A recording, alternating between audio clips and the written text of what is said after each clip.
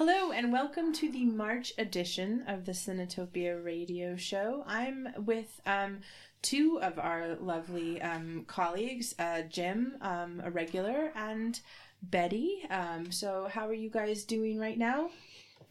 Fortunately, pretty good given the current situation. Pretty good. But lots of plans to watch films, but obviously they're a little bit curtailed at the moment, as I'm sure we'll get into later in the show. Yeah, do you plan on watching a lot of those films at home?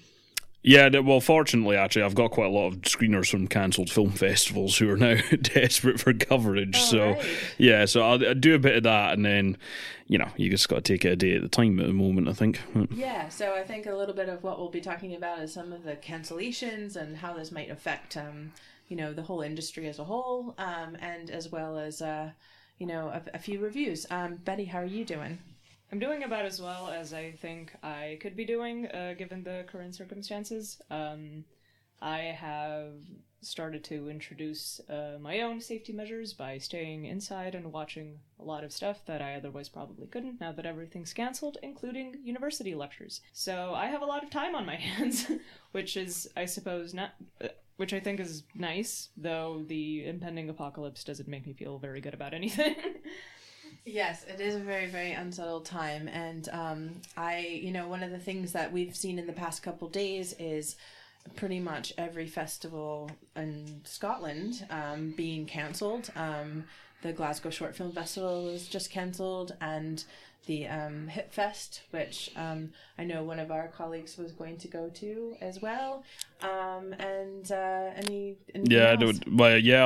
the last show we spoke to Lily Sandilan, who does many things, but she's also part of the team of Barrow Docs. They've had to cancel the rest of their Glasgow. So they got through the Edinburgh part, but they've had to cancel the rest of that. Internationally, there's a lot of festivals getting cancelled, like South by Southwest is cancelled. Tribeca has been postponed, I believe, rather than cancelled. But point is, it's not going ahead in April as planned. It's basically happening all over. Yeah, and we're filming this or recording this a couple days before it actually goes live. But I think the big question is whether or not Cannes will go forward, and the other question with that is whether or not, if it doesn't go forward, how will that impact the industry as a whole? Because I think that's kind of just leads us through the whole year, Yeah, I think that they're meant to be deciding at the end of April. I'd be kind of surprised if it goes ahead at this point. We shall see. We shall see. And on top of that, there's been a lot of cancellations of films coming out in movie theaters. I know that some movie theaters are taking precautions by doing 50% at this stage of allowing people in, but still acting, and a film house, I believe, is still going, and some movie theaters are definitely keeping going, but I'm sure that the amount of people who are going are much lower. Cancellations that have occurred are that were about to come out. Mulan, The New Mutants, Antlers. I don't even know what that is. It's a horror film that was meant to be coming out. I think the biggest casualties, I think, are probably the next two we've got on our list here. The first one, major one to really cancel, was No Time to Die, the new Bond film, the James Bond film, yeah, which has been put back to November, which I think will be a massive hit for a lot of cinema chains. Independently, I mean, it may well be that they're forced to close down by the time we even broadcast this, but if they're not, then the absence of that film's a big one. And even stuff that's further afield. Fast and Furious 9, I think, was meant to come out in May or June, maybe, and that's been put back a whole year. That'll be coming out next summer. Was that the one that was filmed here? It was, yeah. And I decided that if anybody in that film pronounces it Edinburgh or Edinburgh, then we riot. We riot. I'm sure I've already tweeted at Vin Diesel, right? I've already tweeted at Vin Diesel. I will kick off if that happens. He's got a year. They've got a year to sort out post if that is the case. I'm looking forward to it. I really am. Because it's my people, if you will, who really don't know how to, do not understand the borough. I don't even know if I get it right, so you probably will riot. No, you're good. You're cool. You're fine. So yeah, A Quiet Place 2. I mean, just a lot of cancellations. And then I also saw, and interestingly, like Copenhagen Docs has decided to go completely digital. So they're finding ways in which, we can sort of go through this period of time. On a more positive note, it seems as though this week, or actually last week, the Edinburgh Film House, one of our great art house cinemas, has announced this 11-story purpose-built facility. That sounds great. It will be ideally, I think, 2025. It'll be 11 stories, some of them underneath, some of them on the top, right in Festival Square. Jim, what do you think about this? I mean, it looks very exciting. It looks interesting. I'm interested in the idea of the film house having expanded capacity. Because it's easy to forget that it's if we discount the Dominion, at the moment it's the only actual independent cinema really in the city. So that's interesting. I'll be interested to see what gets put on those screens. I hope it maintains the variety it has right now, or maybe even extends it with that extra capacity. But it certainly looks very interesting and exciting. I think there's going to be a lot of movement in the cinema space in Edinburgh, because of course the Everyman Cinema is getting built right now. I think it's part of that development up at St James's Centre. So there's that. There's the ever approaching resurrection of the cinema on Clark Street. And yeah, I think it's a good thing. I'm sure once the plans are out there, people will get into the nitty gritty of it and what it will actually be used for. But certainly, it's a positive development. I think I will always welcome more cinema exhibition space in Edinburgh. Yeah, absolutely. So we just had our last networking nights of last Thursday, and it was an interesting conversation that we were having about the new film house, and obviously what's happening right now in the world. And one of the things I was starting to think about a lot is how this particular situation, the virus and whatnot, is really going to have an impact on the filmmakers and freelancers and people who don't have those like full-time jobs. And I think it's a big point of conversation, but also these venues and these arts venues that really like require people to come in, and there's it's so important. So we just saw Broadway going under, or closing, turning their lights off and stuff. So it's an interesting time, and we're hoping for the best, that get back to business as soon as possible. I'm not sure when we'll be having our next networking night, to be honest, but we'll look forward to doing them when we can again. So on this episode of our podcast, we are going to be reviewing 2 films. System Crasher, which was originally part of the Berlinale 2019. It's due to be out on March 27th, and the director is Nore Finchite. The Assistant, due to be out on April 3rd, director Kitty Green, and starring Julia Garner. That plus we'll be telling you some of our favorite shorts as well, as we normally do.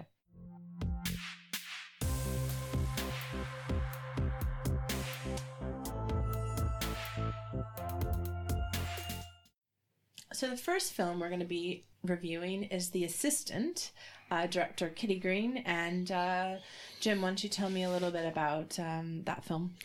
So this film, I'm trying to think where it actually debuted, but it's been on festivals kind of towards the tail end of last year. And basically, it's starring Julia Garner, who has been in various things, but I think most people would probably know her for her role in The Ozark, or is it just Ozark?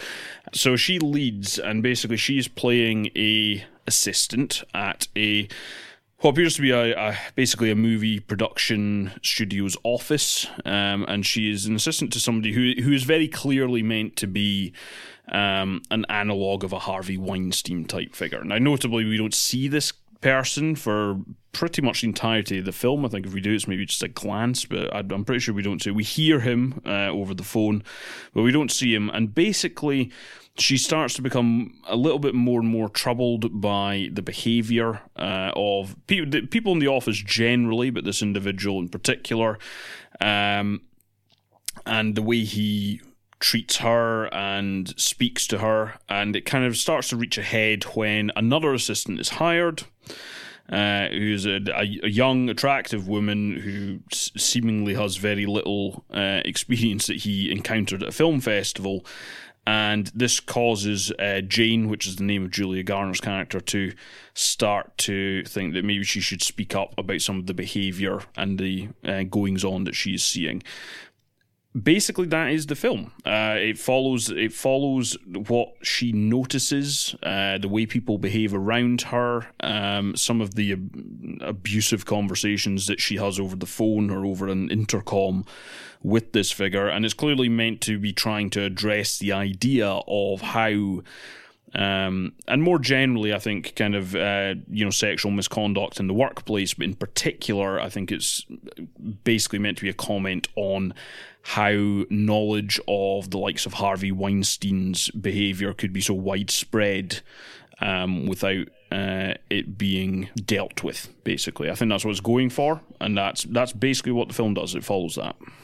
I believe the first shot is where she lives in this film, and it was a quintessential Queens and Greenpoint, and it just hooked me right away. So the film feels very much about an experience about living and working in New York and working with corporate America. And if I could say, I didn't work for Harvey Weinstein, but I worked in corporate America and as an assistant, and I know I really felt the energy of that kind of isolation. And I think that's what that film does really well, is here's this person who's sort of dealing with some issues and discovering them, but they're all hidden. So that, like you said, the culprit, the boss, is hidden. You never see him. You only hear or you have these clues. That kind of stuff is consistently happening no matter what kind of graft, whether it's, the sexual misconducts or other things that are happening, and it's quite a daunting spot to be in, and I think it really captures that in ways through like really spending a lot of alone time and a lot of focus on whether it's her making her meal late at night or photocopying things and the clues that come through that kind of experience. I thought it was incredibly well done and it's not simple, but in actually a very quiet way. You know what I mean?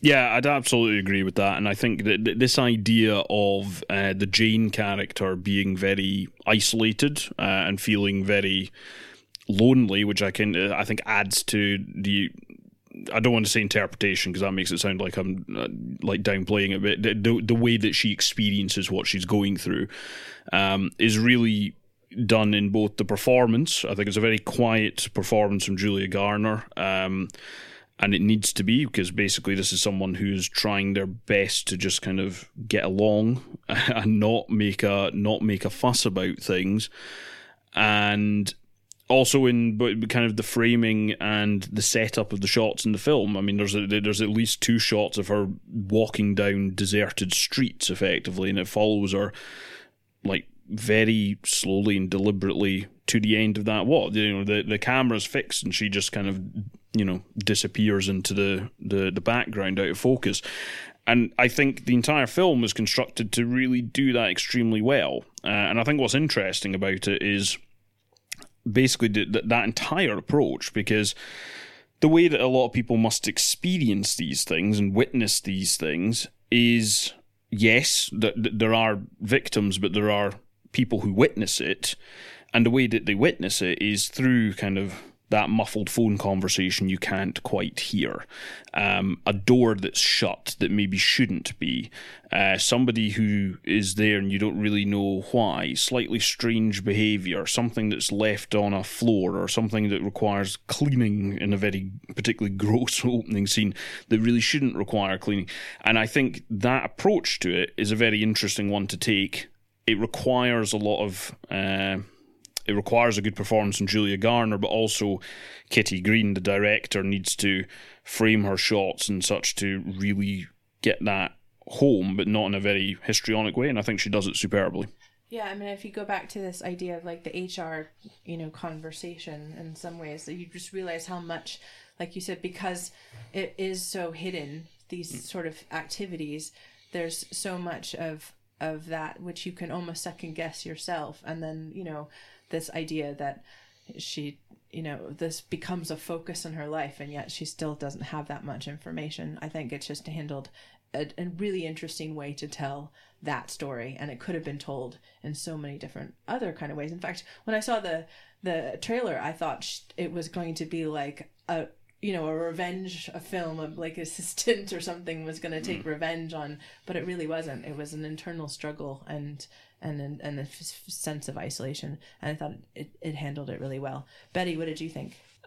So I'm glad that you mentioned the trailer, because when I first researched this film, I broadly liked it quite a bit. I thought it was a very interesting watch, and it's pretty topical that we're talking about it now after Harvey Weinstein's sentence. But I was intrigued by the fact that I don't usually take reviews as a kind of be-all and end-all of what I'm going to watch, or like an especially good way to determine whether a film is actually good or not. But I was taken aback by the fact that this film was very poorly received by, the IMDb user base, as well as amongst the audience on Rotten Tomatoes and stuff like that. I was rather surprised, because I felt like this was by all accounts, a rather unique film, I suppose, but not especially offensive in any way. And when I looked into the reviews themselves, what seemed to stand out for most people was the discrepancy between the film itself and the trailer that they saw, presumably in a theater or something like that. Where one user put it, this is the clickbait version of a film. And I just want to tell anybody who's only seen the trailer, but not the film yet, I know that IndieWire called it a real-time thriller, but focus on the real-time bit of that, because it is not a thriller by most formal convention. Yeah, it's funny you say that, actually, because there's two films, recent films, that come to mind when you think about the subject matter here. One of which I've seen, one of which I've not. One is Bombshell, which was up for a few Oscars, and it's a very similar subject matter. I mean, we're talking about a powerful individual at a large media company who is abusing his power for sex, right? And in a summary, that's what both films are about. But the manner in which they're approached is completely different, which shouldn't really surprise anyone. I mean, Bombshell reminded me a lot more of Vice and, The Big Short and Adam McKay's films, even though it was Jay Roach that directed it.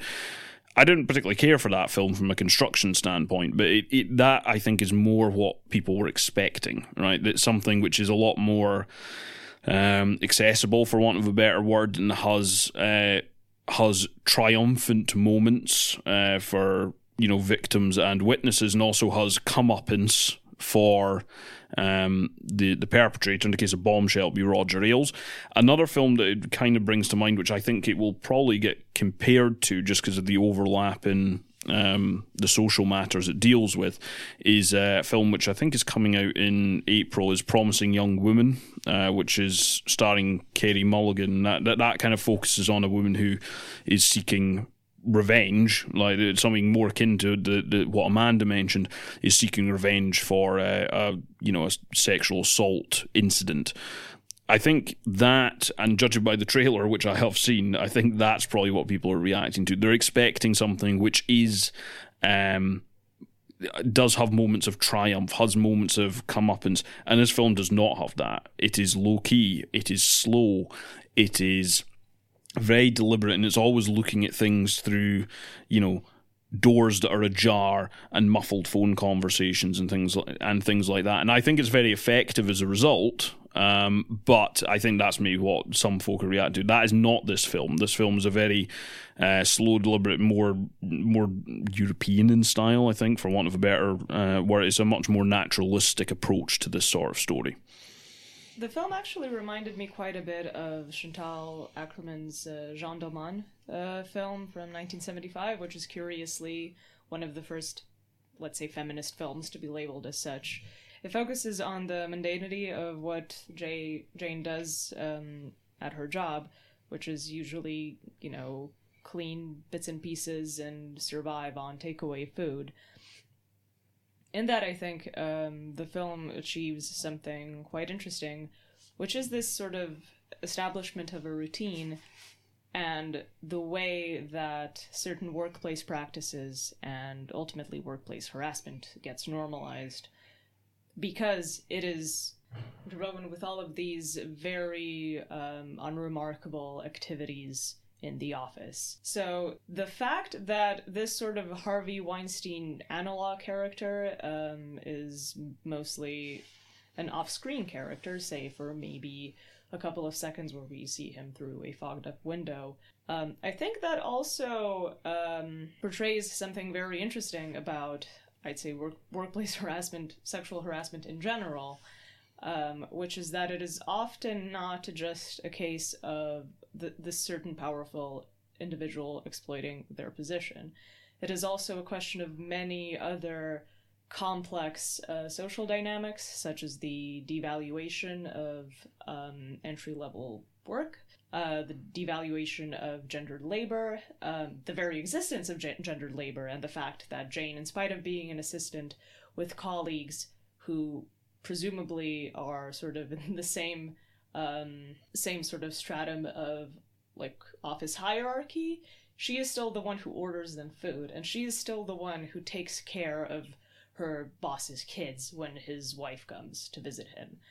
So these are all issues that go way beyond just one person sexually harassing or sexually manipulating or otherwise inappropriately behaving towards his employees. It also involves various bystanders that we see in the film, in this case, not wanting to get involved and getting dismissed by HR when they try to get involved in any which way. And on that note, I think the probably the most notable performance in the film, besides Julia Garner's, is a very short one, and it's Matthew McFadden who plays an HR rep in one scene.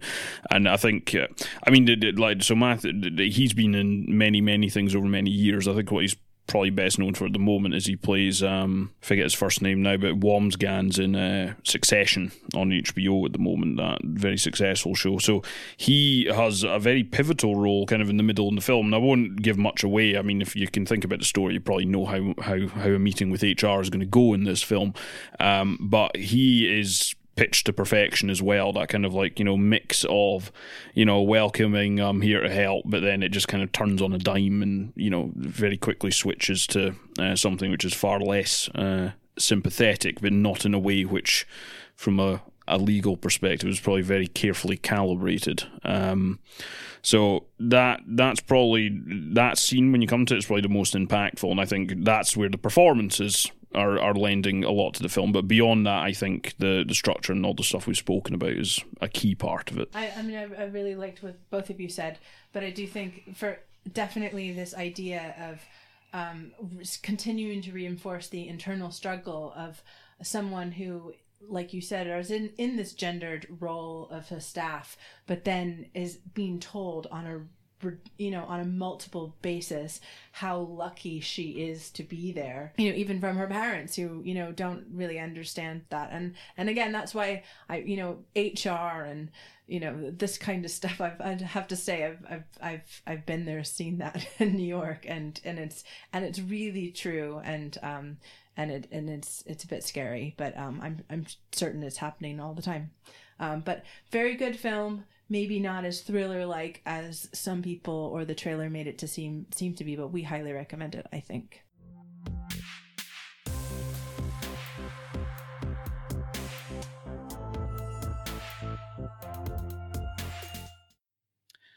So the next film we're going to review is System Crasher, which is set for a March 27th release. Of course, all of that is, very much up in the air and pending, but that's what it's currently slated for right now. It's been on the festival circuit for a while.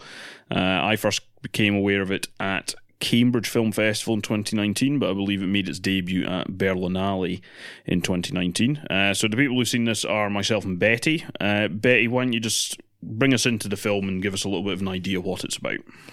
So, Nora Finkscheid's drama film follows a troubled 9-year-old girl called Benny, who displays all kinds of erratic and violent behavior, which makes her extremely difficult for any foster family or child welfare home to handle.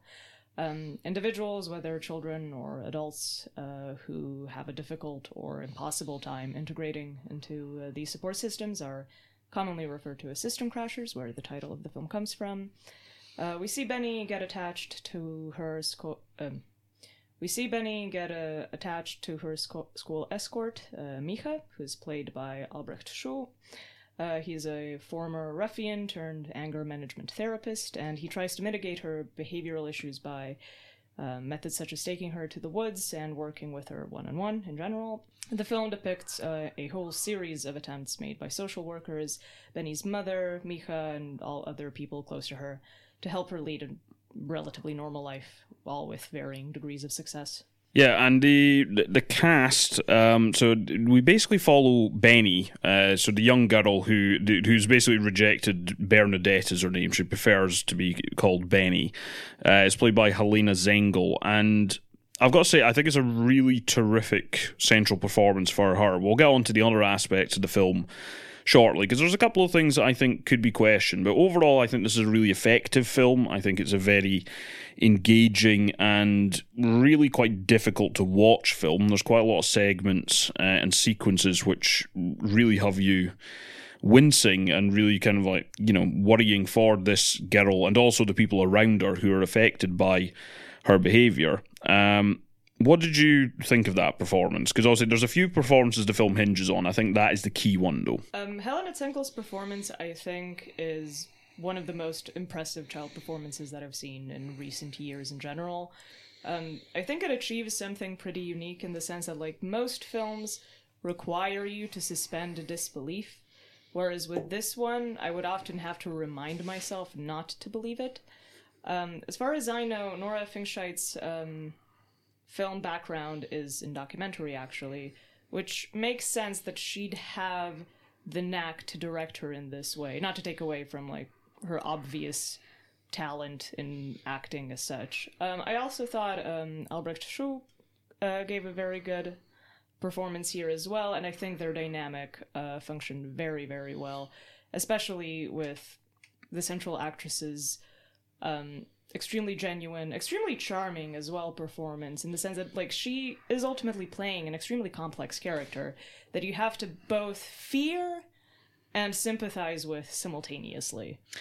Yeah, and I'd very much agree with that. I think the central performance is excellent, and I think that thing you mentioned about a combination of sympathising and empathising with the Benny character, but also being quite afraid of her, which, she's a small 9-year-old child. It's quite, it feels, if you've not seen the film, it feels like an odd thing to say, but you really do worry about the consequences of the behaviour that she accelerates into, I would say, because as you said, frequently it's a very charming performance and she's this very sweet 9-year-old kid, but then she does have some behavioural issues and they are triggered in various different ways. I think the one the film that focuses on the most with its formal aspects is when her face is touched, and it does a great job of building up a sense of, I don't want to say dread because that makes it sound grander than it is, but it's a real kind of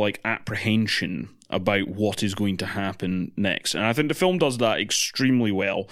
And that is a combination of that central performance from Helena Zengel, but also the actual construction of the film and the way it's been edited as well, and the way that Nora Finkscheid has constructed that. In particular, when Benny is set off, particularly by, having something touch her face or something like that, it will quickly go into kind of like an almost literal, the red mist descends, really. Although in this case, like with the use of colour in this film, like pink is the thing. And if you've seen the trailers or stills for the film, like Benny wears this very distinctive like pink jacket. So in this case, it's more of the pink mist, and that keeps that kind of that colour theme going.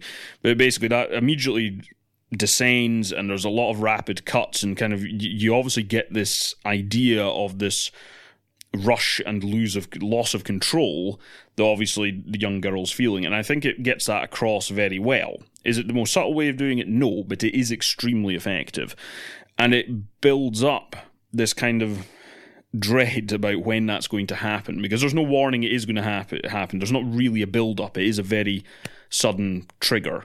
And I think the film does that extremely well. I think it needed the figure of Misha, played by Albrashu, to balance that out, because I think seeing an adult bounce off that performance also brings a completely different layer to it as they try to understand it.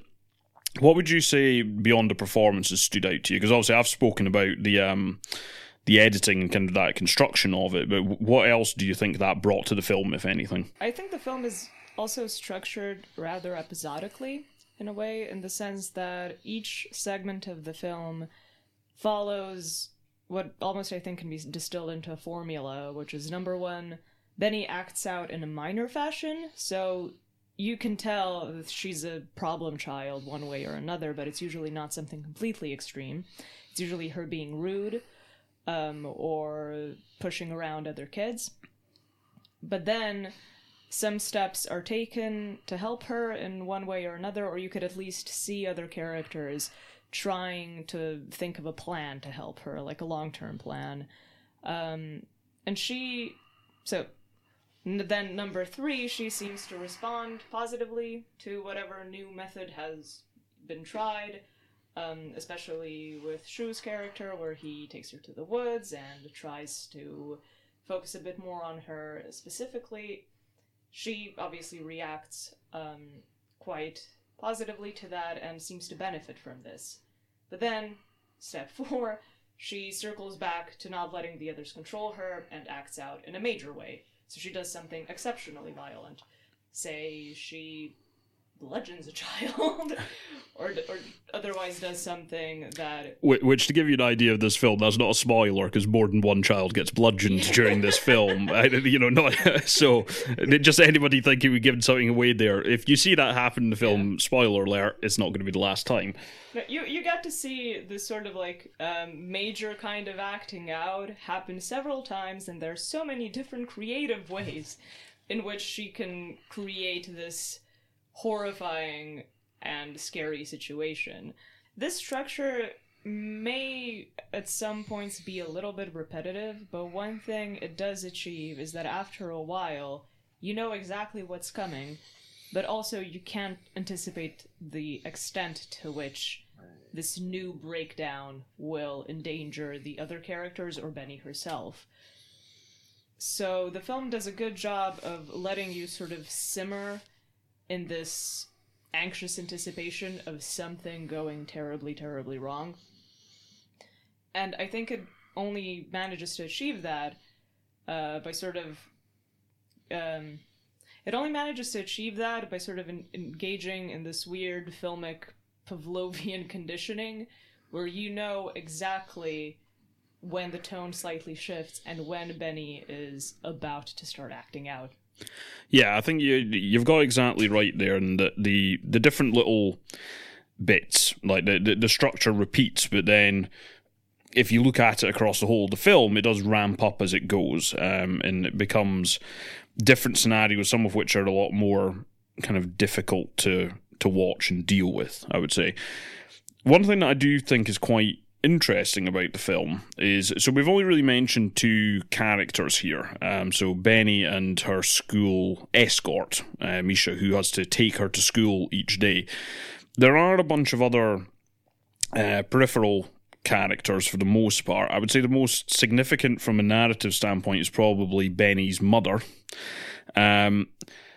that would be a chief one. Then there are also the people in charge of the various care homes that she bounces between, because there's an emergency shelter, but then there are actually other permanent homes that she's in it for very short periods in the film, because of course that's the entire point, that she doesn't fit into this system.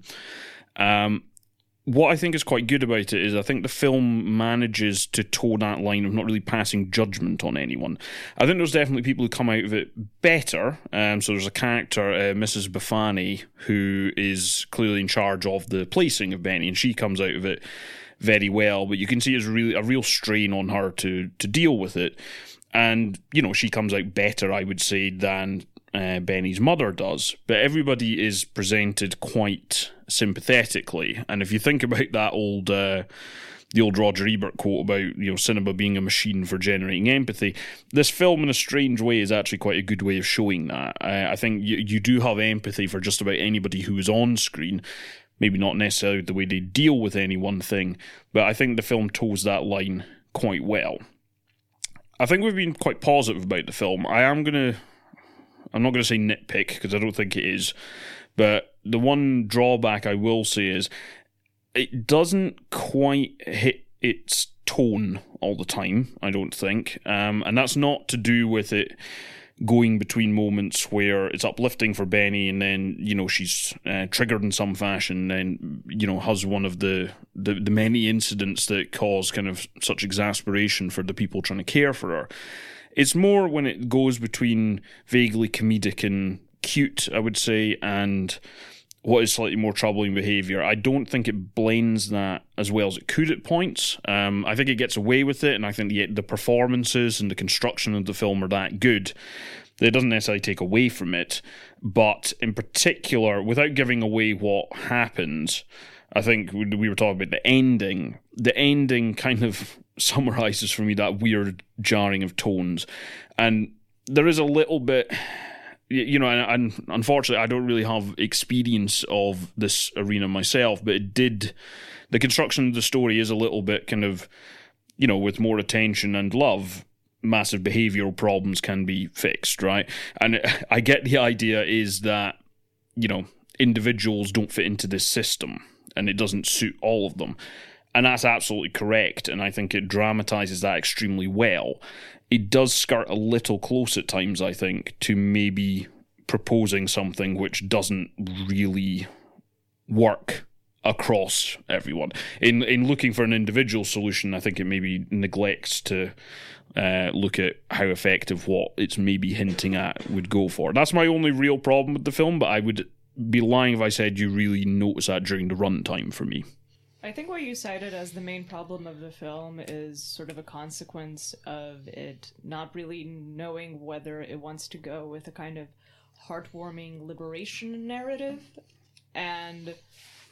or rather going with the fact that sometimes these situations are genuinely hopeless, and to also use the fact that all of the characters, in one way or another, have something redeeming about them. And the very fact that you can have at least a modicum of empathy for everybody means that nobody is actually directly responsible for what is happening to Benny. Especially not like Benny herself, who, even though she does all of these extremely violent and dangerous things, especially to other people, in spite of that, you know that she is basically just a problem child and that she can't actually be blamed for whatever is happening. We, as far as I know, don't have much access to whatever trauma she experienced in early childhood, but we can't. The fact that we can't know means that we can only assume that whatever Benny is doing was maybe the fault of someone else, but then we can't know that for sure either. So the film, in being charitable to almost everybody in it, like all of the characters in the film being portrayed in ways that avoid demonizing them in any way. The film is all the more hopeless because of that, because you know that this is a situation that is ultimately beyond everybody's control, which is why this sort of idea that, you know, with enough patience and affection, this problem could be solved, could never really work in this film.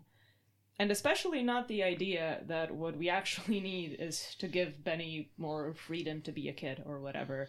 Because there's so many montages in this film of her, like, sort of running around and being playful with a lot of this, like, zany music playing, that sort of works against that initial idea, which is that, well, in fact, not much actually can be done. At least not with the structural problems that the child welfare system is experiencing on a level that's much broader than any individual actor within it.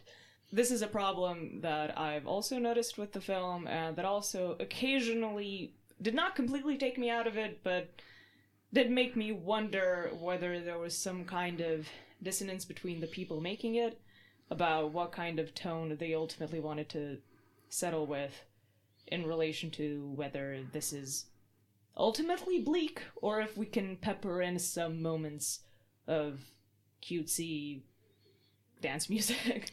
Yeah, I think that's a fair comment to make, and I think if anybody sees this film, I don't think either of us are saying that it's, you know, completely jarring and it suddenly turns into, like, you know, Little Miss Sunshine in the middle of it being, you know, like The Omen or something like like that. That's not what happens. It's more just, as you say, that kind of like slightly bleaker, lack of resolution story that's going. There are moments that just sit a little aside from it, and I don't think the film does them perfectly. I wouldn't say it necessarily does them badly as such, but it's just it's a tone that isn't quite blended correct, and I understand why it's there. So Nora Finchite was the director. She also wrote it.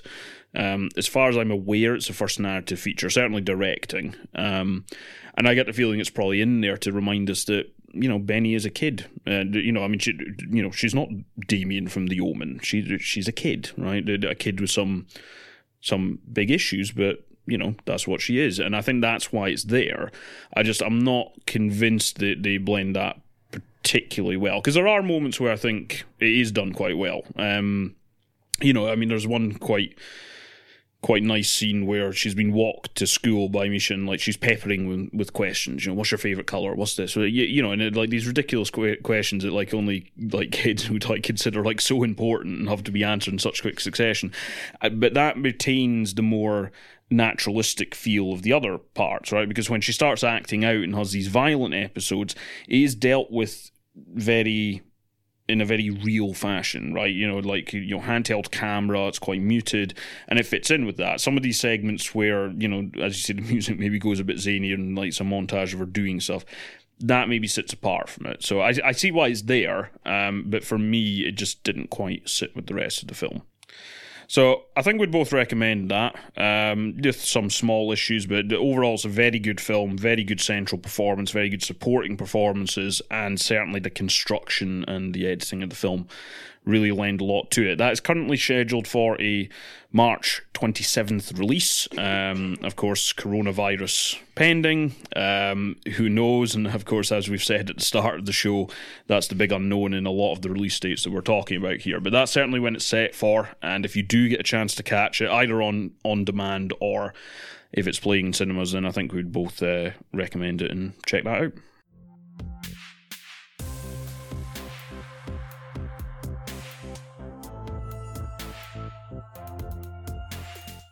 We started something last month, and we're going to try to keep on it, in where we all come up with a short film that we would recommend you seeing, whether or not it's online or, you know, certain ways. And Jim reminded me of that a little too late this time, to be honest. So I was on my way here, actually, and I started to think, no, wait a minute. One of my favorite films in the world is a short film, so I'll get to that. But the main deal here is that you're going to try to tell why you like this film in a minute.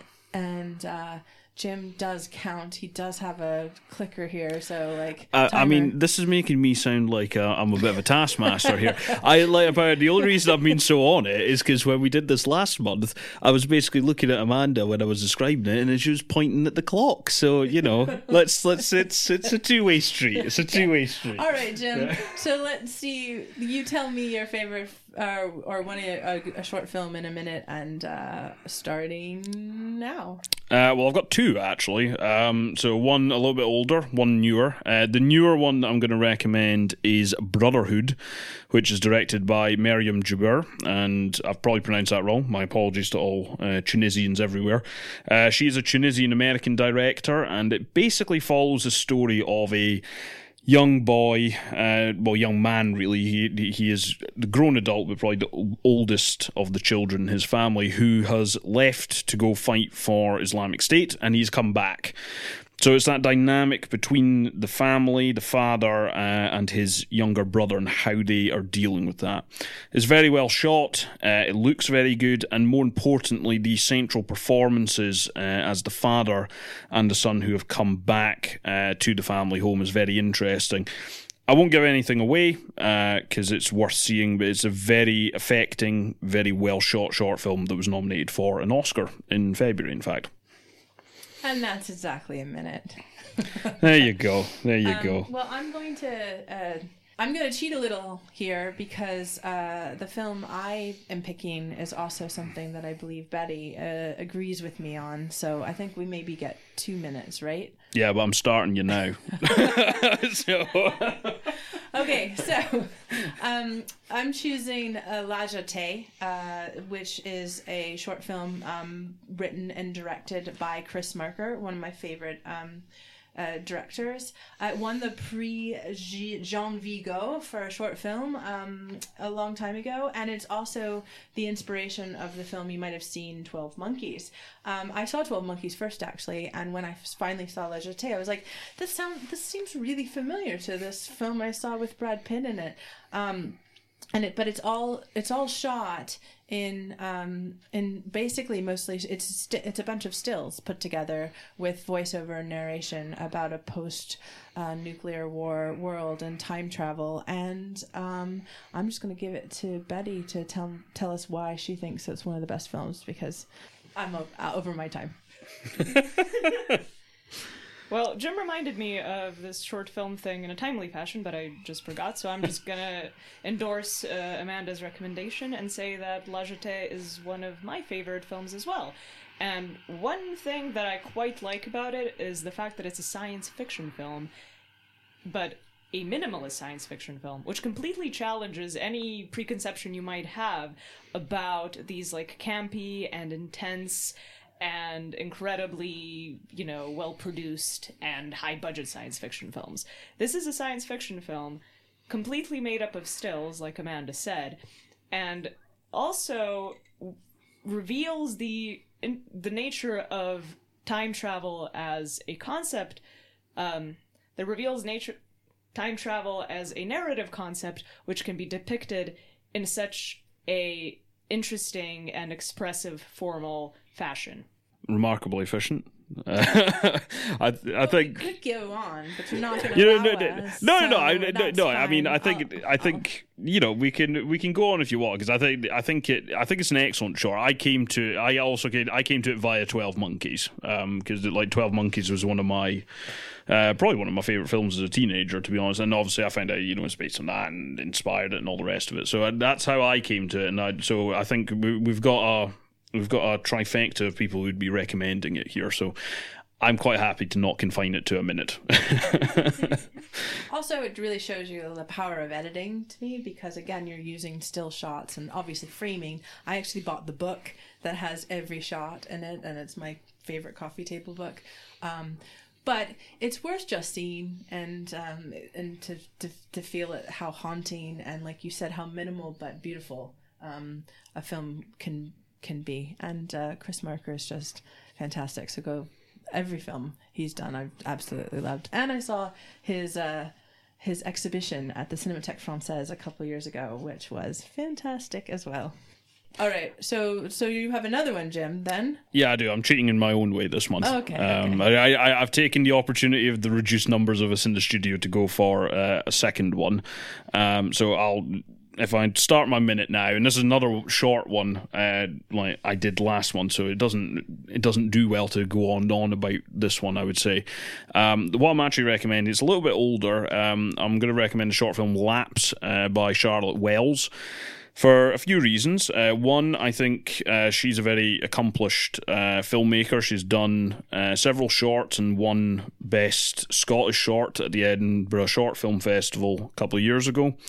And what this one does is it basically follows a young woman who's commuting in New York City and basically is sexually assaulted in plain sight. It's a very difficult film to watch, but I think formally, in the way that she shoots it and constructs that story over, I think, about 6 or 7 minutes, is really, really very effective. And I thought with us reviewing The Assistant this month, I think thematically it goes quite well with that.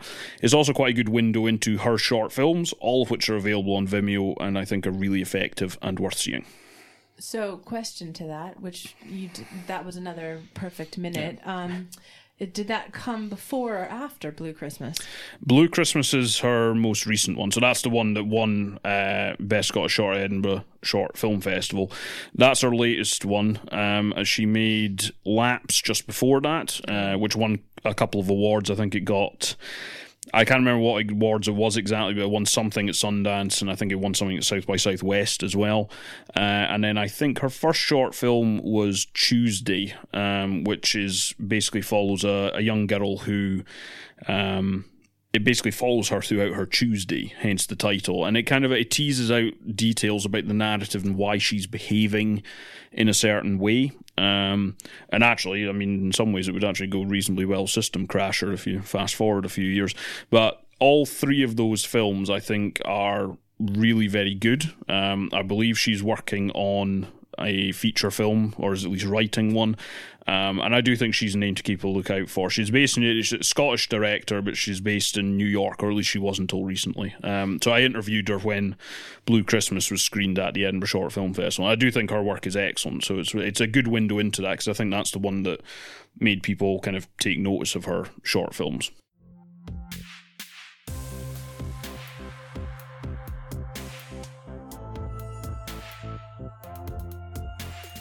So that's it for our March podcast. We hope that we'll be back next month. Stay tuned to hear about that. But in the meantime, I hope everybody takes care of themselves, and we'll see you next time. Cinetopia Radio Show is produced by Amanda Rogers and Jim Ross, and if you want to follow us, we're on Twitter at Cinetopia, Cinetopia Hub on Instagram and Facebook, and cinetopiashow.com is the website.